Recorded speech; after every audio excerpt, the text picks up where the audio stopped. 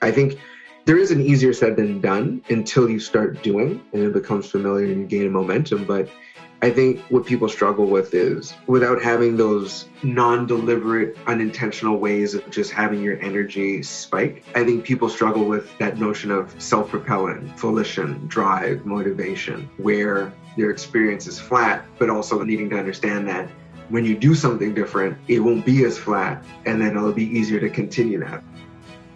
Hello, everyone, and welcome to the podcast of The Decision Lab, a socially conscious applied research firm that uses behavioral science to improve outcomes for all of society. My name is Brooke, Research Director at TDL, and I'll be your host for the discussion.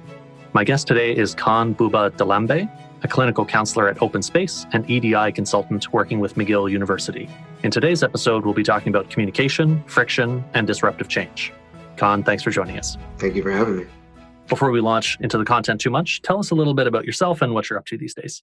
As you mentioned, I have about just over 10 years of clinical experience. Previously, I was working as a high school guidance counselor for the better part of a decade. I've also been managing my own private practice across different modalities for the past 7 years now. And currently, I'm managing my private practice as a clinical counselor, seeing clients in person and virtually. And then I'm also doing consulting work in the area of EDI, primarily with McGill. So I've been contracted for this academic year, which will go until the very end of August, and then also doing small projects and other contracted work within the realm of consulting. Cool. And there's also one project that you worked on that I'm very interested in. And so I'll give you a little bit of space to talk about that. This educational curriculum that you worked on with the National Hockey League around race and diversity, which was really, really interesting. Can you say a bit about that work? Yeah, it was actually a friend of my partner's who had reached out to just because I know a bit about the work that I did. And so this friend works in the area of sport philanthropy and had partnered with a not-for-profit organization in the States called Classroom Champions, who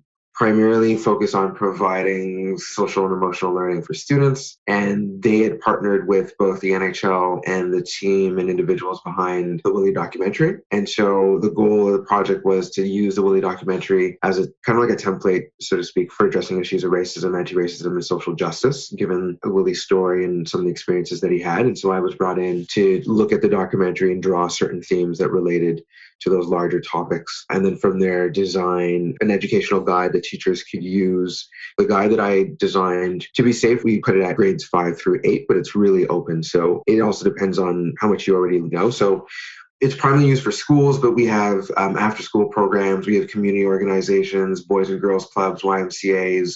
We have families, individuals who also use it as well, which has been really, really interesting. And then from that and the attention that it's gotten, I can't say too much, but right now working with a few other organizations on a much larger scale who want to use that, incorporate it into what they already do, or maybe adapt it or create something somewhat similar for themselves. Yeah, that's great. And for listeners out there, if you're interested in checking out some of these materials, we'll have them linked in the podcast transcript so you can find them on tdl.com. All right, Khan, in some of our previous conversations, we've touched on this difference between intentional versus intuitive forms of connection or communication with people and mapping that on to those forms of communication or connection that seem to come naturally or habitually, and those things that take a bit more attention and focus to do. Can you talk a little bit about that? Sure. I mean, it's not to say that's the only way that we've encountered it or realized it in our lives, but I think one of the many things that this pandemic and the new reality that it's created, that's highlighted, is what you just mentioned. In that, I think when you look at the intentional versus the intuitive, to me, what I would categorize as the intuitive would be what our lives were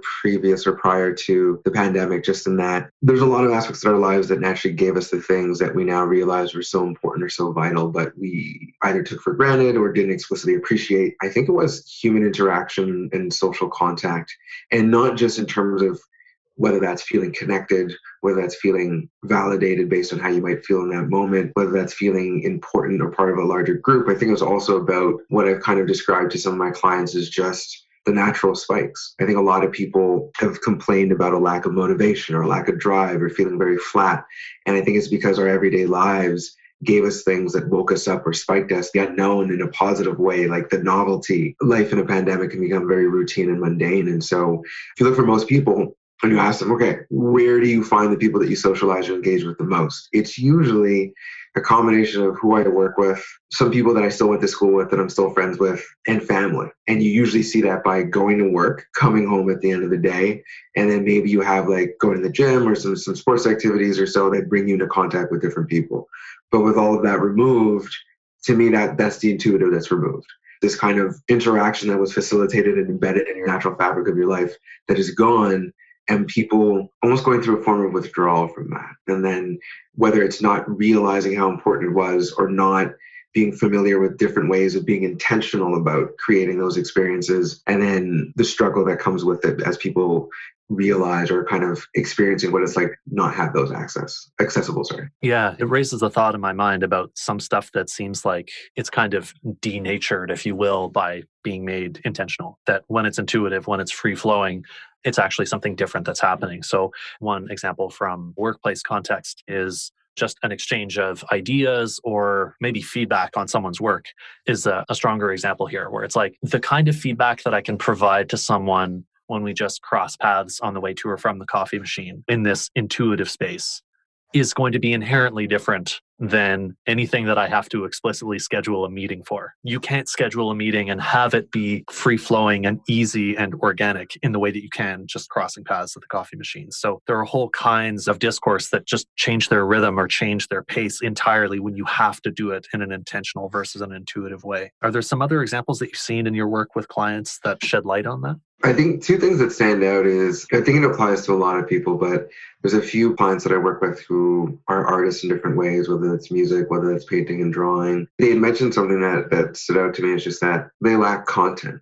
They lack the input required, they feel, to then output something. And I think that's what also stood out to me in general, is that this might seem a bit arrogant or critical, but I feel like a lot of people struggle to maintain a conversation or discussion or even know what to talk about because they feel that nothing's really going on in their lives. And that's another thing that I feel that before facilitated is just there was always something to talk about, whether it was the news or weather or like your trip to work and what that experience was, or common like, how was your day? Oh, work was okay. Just things like that. And I think so many people just relied on that to feed their dialogue. And so without that, I think that a lot of people also struggle with, well, what am I going to say? Even if I reach out to somebody or make it intentional or deliberate, it's like, what am I going to say? Just talk about the pandemic and how much it sucks and then how we want to go back to like the good old days, so to speak. And I feel like, again, like a lot of people are realizing that there's certain things that their life naturally gave them that now they have to be a little bit more intentional or deliberate and make a little bit more effort into recreating that. It's almost like a supplement as well. It's not like the ideal form of how you're going to get it,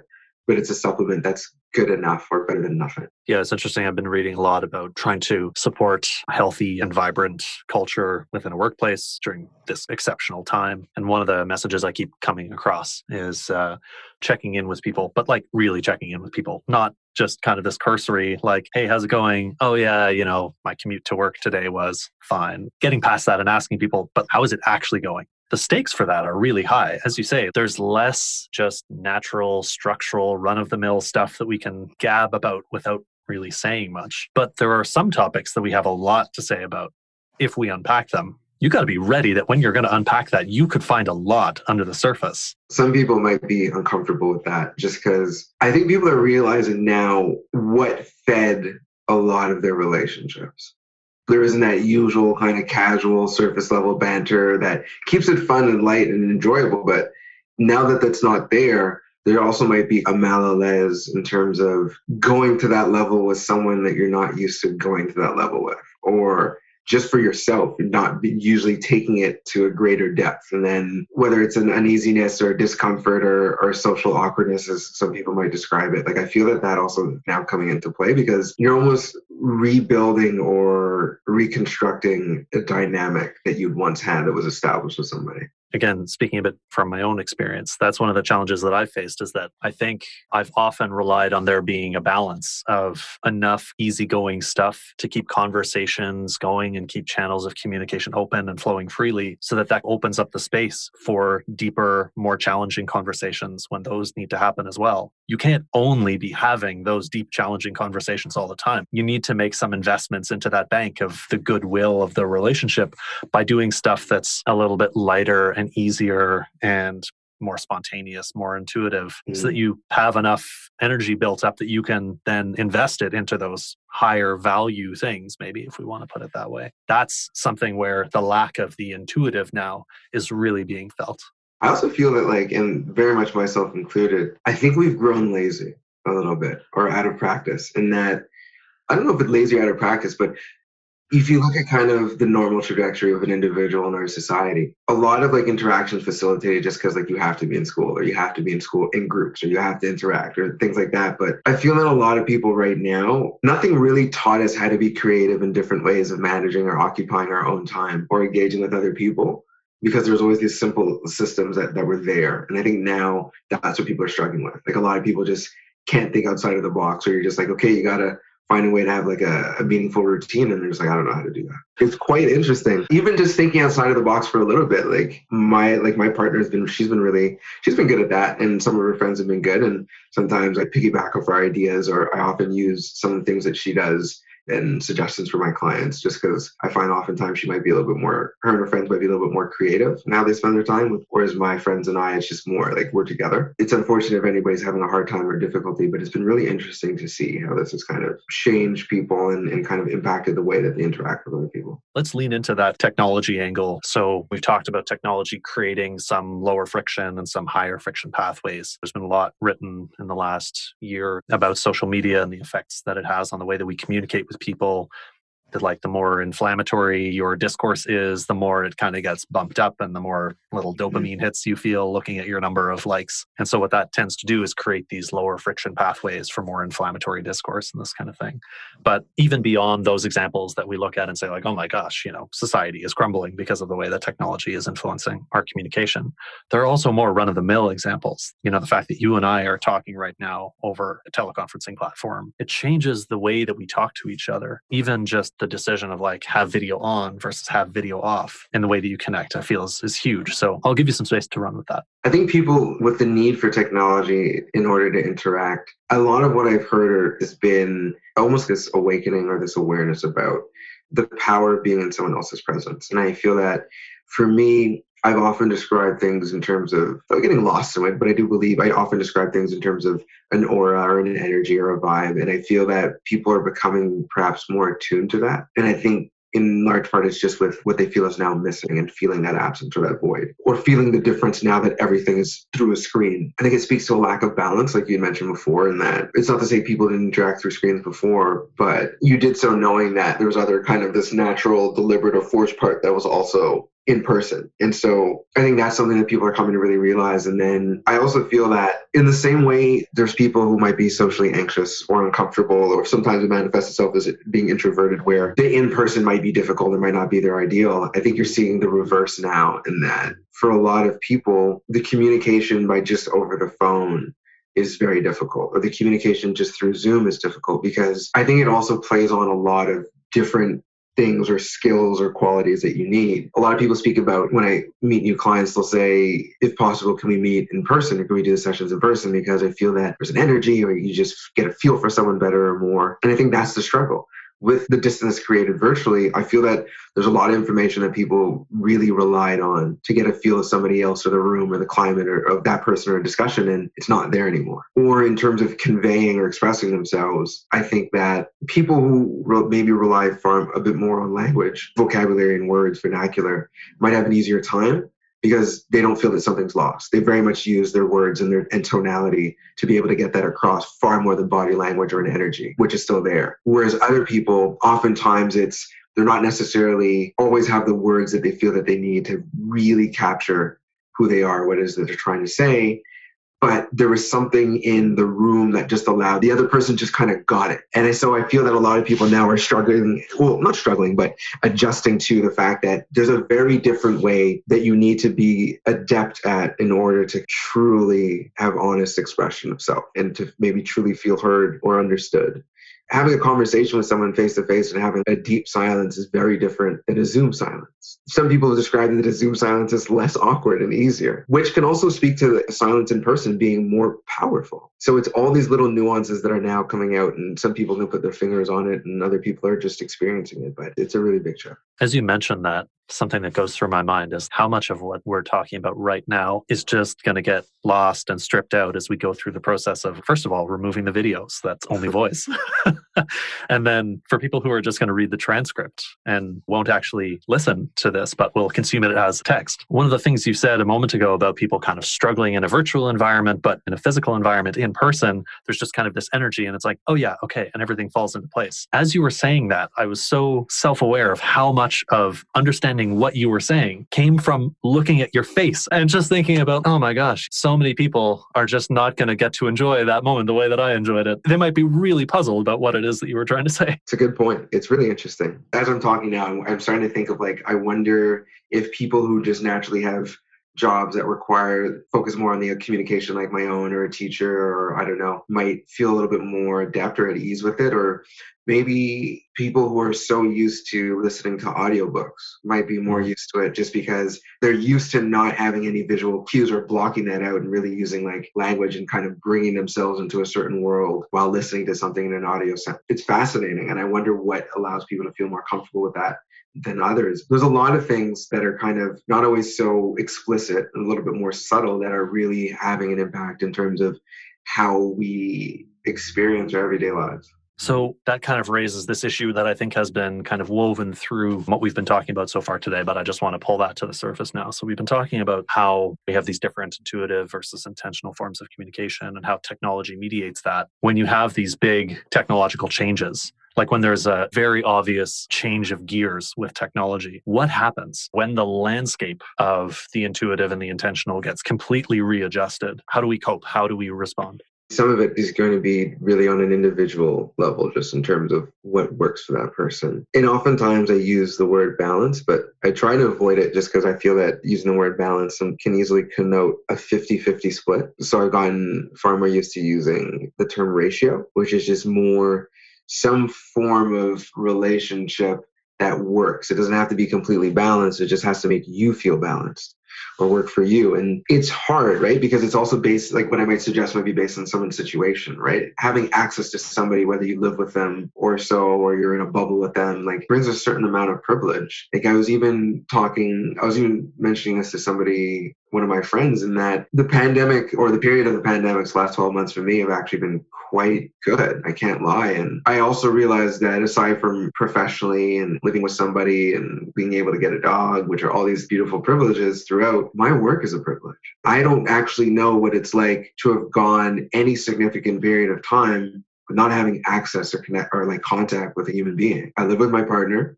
We got a dog about a month in. We were bubbling with my parents because at the time it was a triplex and we were in the basement dwelling before we moved. And my work, at the beginning, it was more virtual just because things were a little unclear. But after about a month and a half or so, I was seeing new people in person, multiple. I meet new people about every 2 weeks or every 10 days. I meet a new person. I see a human face, a mix of in contact conversation that's rich and has depth and is personal and is emotive and is connects and you learn stuff because it's somebody else's reality. And I get that every day. I teach as well at Sejat part-time. To that end, for someone like, let's say like for me or some people that work, there can be some benefits depending on how you experience it. But I feel it's how do you find a way that you're not so imbalanced or that you're living in an extreme where there's only one way of kind of interacting with people. Or even as well, like one way of experiencing yourself. A lot of people for different reasons, because of the weather, because of just maybe health, maybe just sometimes lethargy, spend a lot of time inside. And spend a lot of time inside in the same rooms, doing the same things in the same rooms. And I think it's also about like, how do you find a way of reconnecting with yourself and finding different ways to engage with yourself in your own time? And it is a bit of a struggle, which is why I hope the summer can bring a bit of levity in terms of some freedom and people being able to get out in a safe way, but it's difficult. It really is difficult. Yeah, so you mentioned this need to find a new equilibrium point of something that works for you. And you also raised great privileges and opportunities that you've had to find a rhythm that works for you. Who are the people who struggle the most to find that new rhythm? You mentioned some people who have health issues and it creates more friction along certain pathways, right? This idea of like, oh, well, just get out and take a walk. Get a change of air, change of scenery. Don't be in that same room doing the same thing for those same hours. So you just have this kind of Groundhog Day existence. For some people, that's just more of an option than for others. For people who are working right now, some of that will come depending on who you live with. Because some people, if you, let's say like you live with multiple people or your roommates in a family, you kind of have your designated rooms and that really becomes your place. There's so much of just changing your energy. Like I've had clients where I told them, stop working in your bedroom. Your bedroom is a place that you have a relationship of relaxing and being lazy and being okay and calm and peace. And now you're bringing things that might become stressful and bring pressure, and just having them change where they did their work, changing their desk around and focus outside. Little things like that, huge differences. But if you don't have that freedom in terms of a big enough place, I had a constraint before, or how many people you live with, or like I mentioned, like health before, that makes it difficult. If depending on the work that you have where you work long hours, but you have to be, let's say, in front of a computer, that's more or less an 8-hour shot outside of like a lunch break or so, that you have to kind of be in that room and be there. And so it can be difficult. There's not always ways of going around it. And some people have to put far more of an effort to be able to reestablish that equilibrium. You have to give yourself different environments. I don't think you can always just stay in the exact same place and expect to not feel a lull or just a bit flat. And I think that's what's important. It's not just the impact that we have on ourselves based on what we do with ourselves or how we interact with our environment. Like a lot of people know, it's the other way around as well. And that your environment and different situations are going to play upon different aspects of who you are. And so also changing your environment is going to have an impact or a change on your reality or experience. Those things are important. You got to get out of your house. You got to go for a walk or something like that. You got to balance your time across multiple rooms in your house. I think sometimes it's nice to maybe compartmentalize. I think how embedded in the fabric of our lives was the notion of saying of just like this giant sigh and being like, I can't wait to get home, right? Home was just this escape or this haven for the most part away from stressors and pressures and problems and whatnot. But we don't get to do that because home is now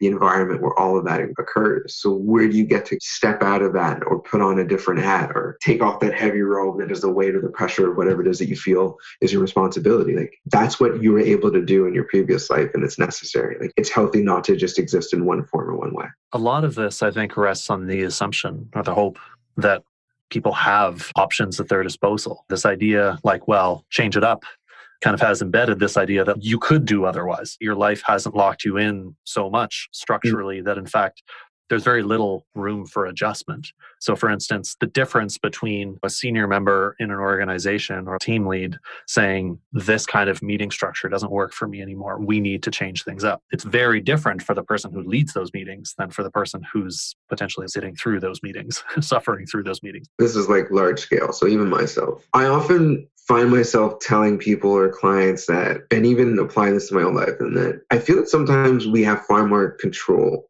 than we realize. Now, let's be honest, it's going to be difficult because at the end of the day, you have a habit and breaking habits are difficult. And what this requires is change and growing out of what's familiar and through what familiar is what's comfortable, what maybe makes you feel good because it's something that you're used to. But I do feel, even let's take the example of the team lead, the first thing that I would say to that is the person who's not the leader still has control on how they exist coming into work, break times and during work at times and after. That has a huge impact. And then also little things that you can do maybe at your work that might be able to help. But even if you can't, let's say it's really rigid or it's really kind of structured and there's no wiggle room. In the same way that you can have a really good weekend because of a party or a wedding, if this is like in earlier times or whatnot, and then carry that over into your week for days or a week in itself, you can have a really good life outside of work or before or after, and carry that well-being into your work in the same way. If work is really positive or negative, you're going to carry it with you. Kind of like bees pollinating. There's always a little carryover effect that's moving around without being too cheesy.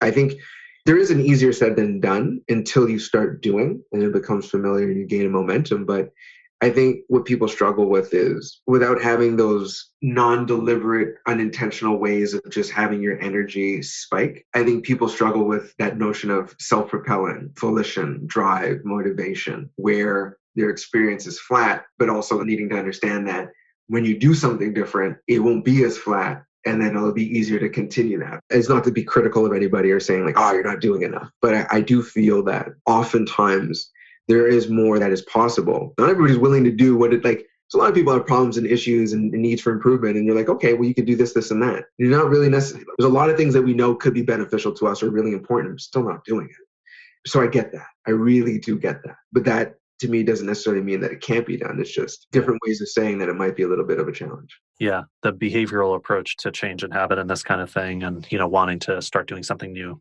So Mhm.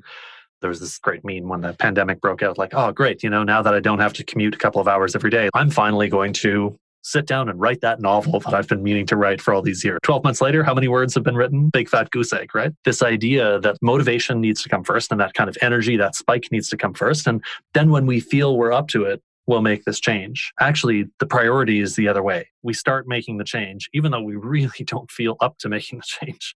Mhm. And that gives us that little spike, that little reward to then double down and do a little bit more. So the key there is starting small. It's finding the tiny thing you can do that's like a small investment, because that's all the energy you have to invest in it right now, is maybe this small thing right at the beginning to kind of pay your way into more. Yeah, it's so true. A lot of people will just say, I think I'm just not motivated to do it. And it's important to acknowledge that and to validate that and to be aware of that. But like you said, I feel that a lot of times people will use that absence of motivation or certain peak drive or energy to not do something. Whereas the absence of that is not an indicator that this isn't going to work or that you shouldn't be doing it. It just means that for different reasons, you can't just propel or throw yourself into it. Like you said also as well, people need to understand that part of the reason why you can't do that is because of the situation that you're in right now, which makes it harder. Yeah. So if you decide you want to get back into running, you don't decide tomorrow I'm going to go out and pound the pavement for 10K. You say tomorrow I'm going to put my running shoes beside the door, and that's going to be a win. And then the day after, I'm going to put them on. Mm-hmm. The day after that, I'm going to get out the door.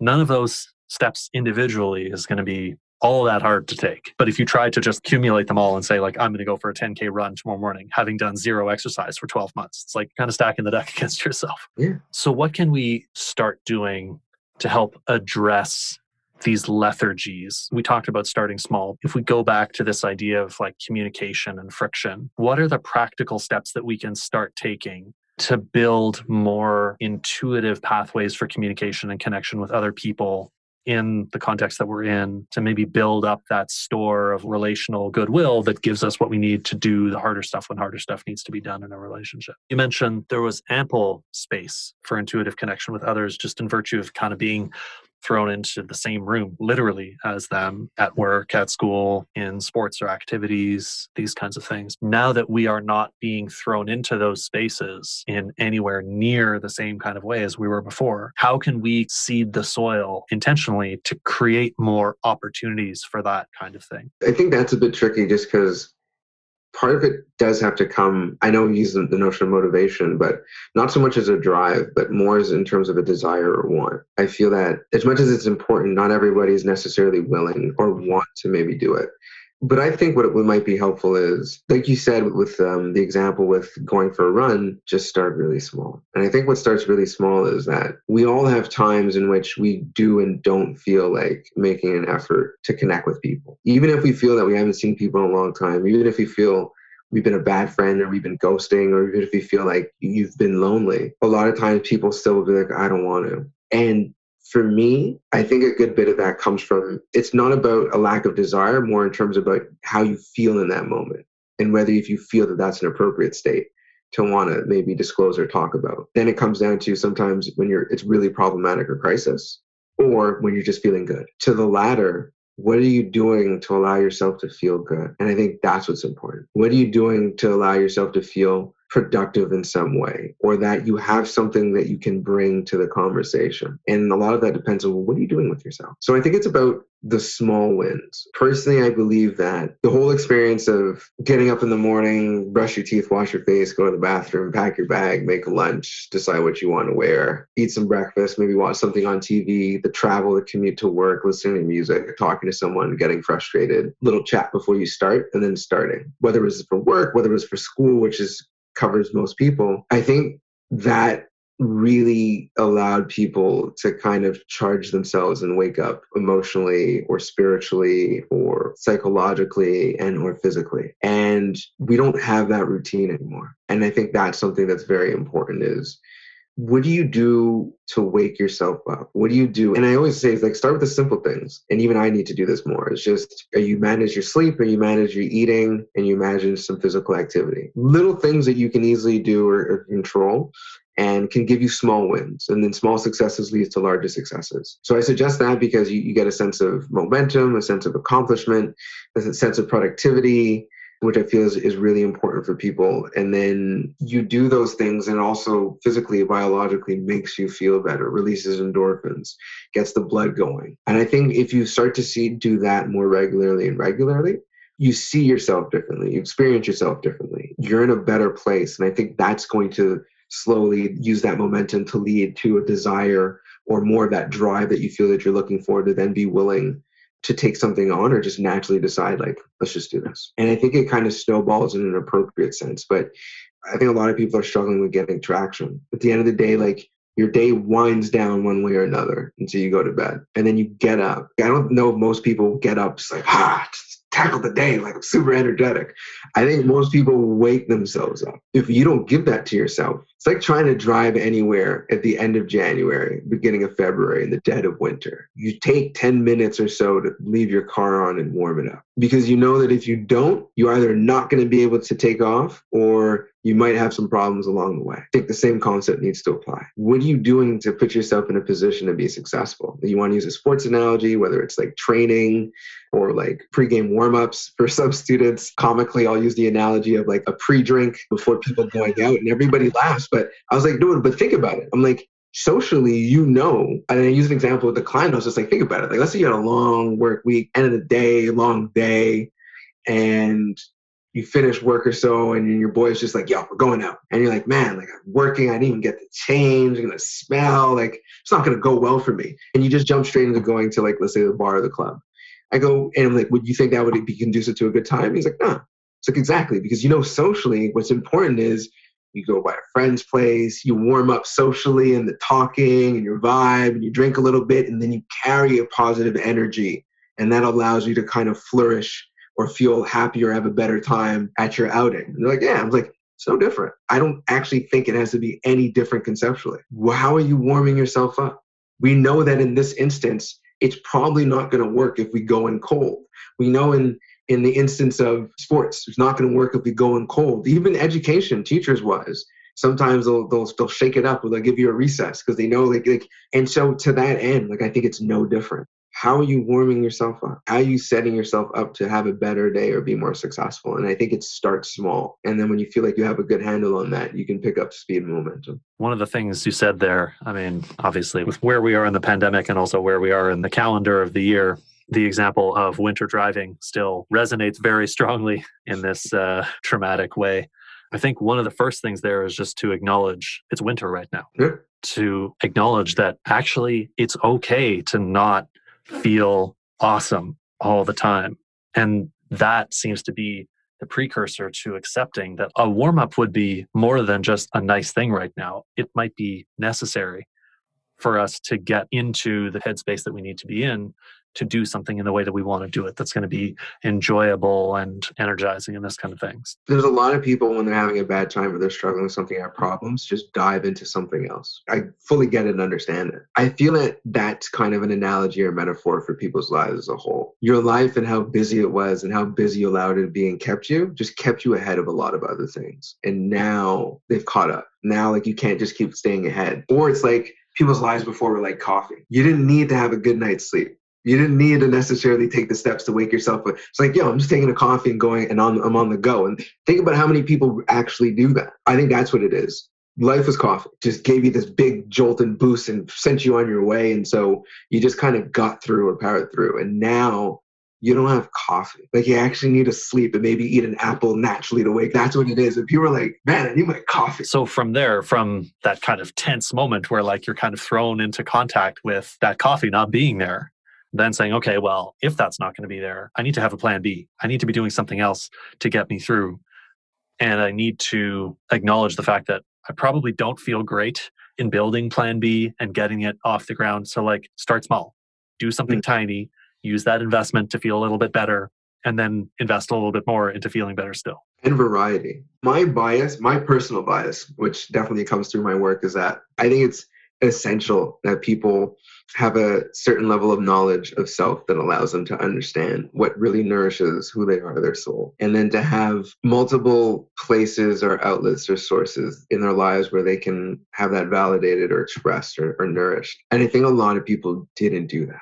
I think a lot of people, with the way they went about their lives, just that wasn't an explicit focus. So now that things have stopped or are different, it's a lot of it boils down to people not knowing how to meaningfully engage with their time. And when you're bored, you become lethargic and tired and drained and less energy and flat and grumpy and moody and less drive and less motivation, less productive and like a shell of yourself. That's what a lot of people describe. Again, work just did it. Work, you came home, did some dishes, you cooked, bam. That's your day. And then you watch some stuff on TV, and that's what it is for a lot of people. And so now people are running out of almost significant things to do. And I tell people, you don't want to just kill time. You want to engage with, because if it was just about killing time, like there's an endless list of things you could actually do. And it's that, I think. So I would also add that I think it's important for people to have like a buffet. For some people, it might just be that one thing that really carries you through. For the most part, don't look for that. And I can always do this at any given point in time. Like, no, like it's nice to have a little bit of a mix. So that way, no matter what the day is like, if it's ugly outside, how you're feeling, a little sore, whatever, you're still like, I know there's things that I can do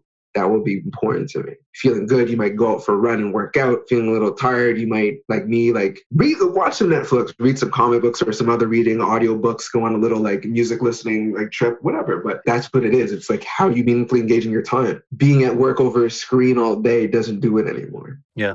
This portfolio approach that you describe, it really speaks deeply to the notion of resilience. That like the world's going to throw a lot of different stuff at you, including how you feel from one day to the next. And this home run swing, the home run swing is great when everything lines up, when the ball's right over the plate and you're swinging well. But that's a high risk strategy because it's very fragile. Yeah, just take the Ichiro approach. Just hit a bunch of singles and make your way around. I think that's a great place to wrap up the conversation. Khan, thank you very much for taking some time to talk with us today. Oh, it was an absolute pleasure. Thank you very much, Dr. Struck. If you'd like to learn more about applied behavioral insights, you can find plenty of materials on our website, thedecisionlab.com. There, you'll also be able to find our newsletter, which features the latest and greatest developments in the field, including these podcasts, as well as great public content about biases, interventions, and our project work.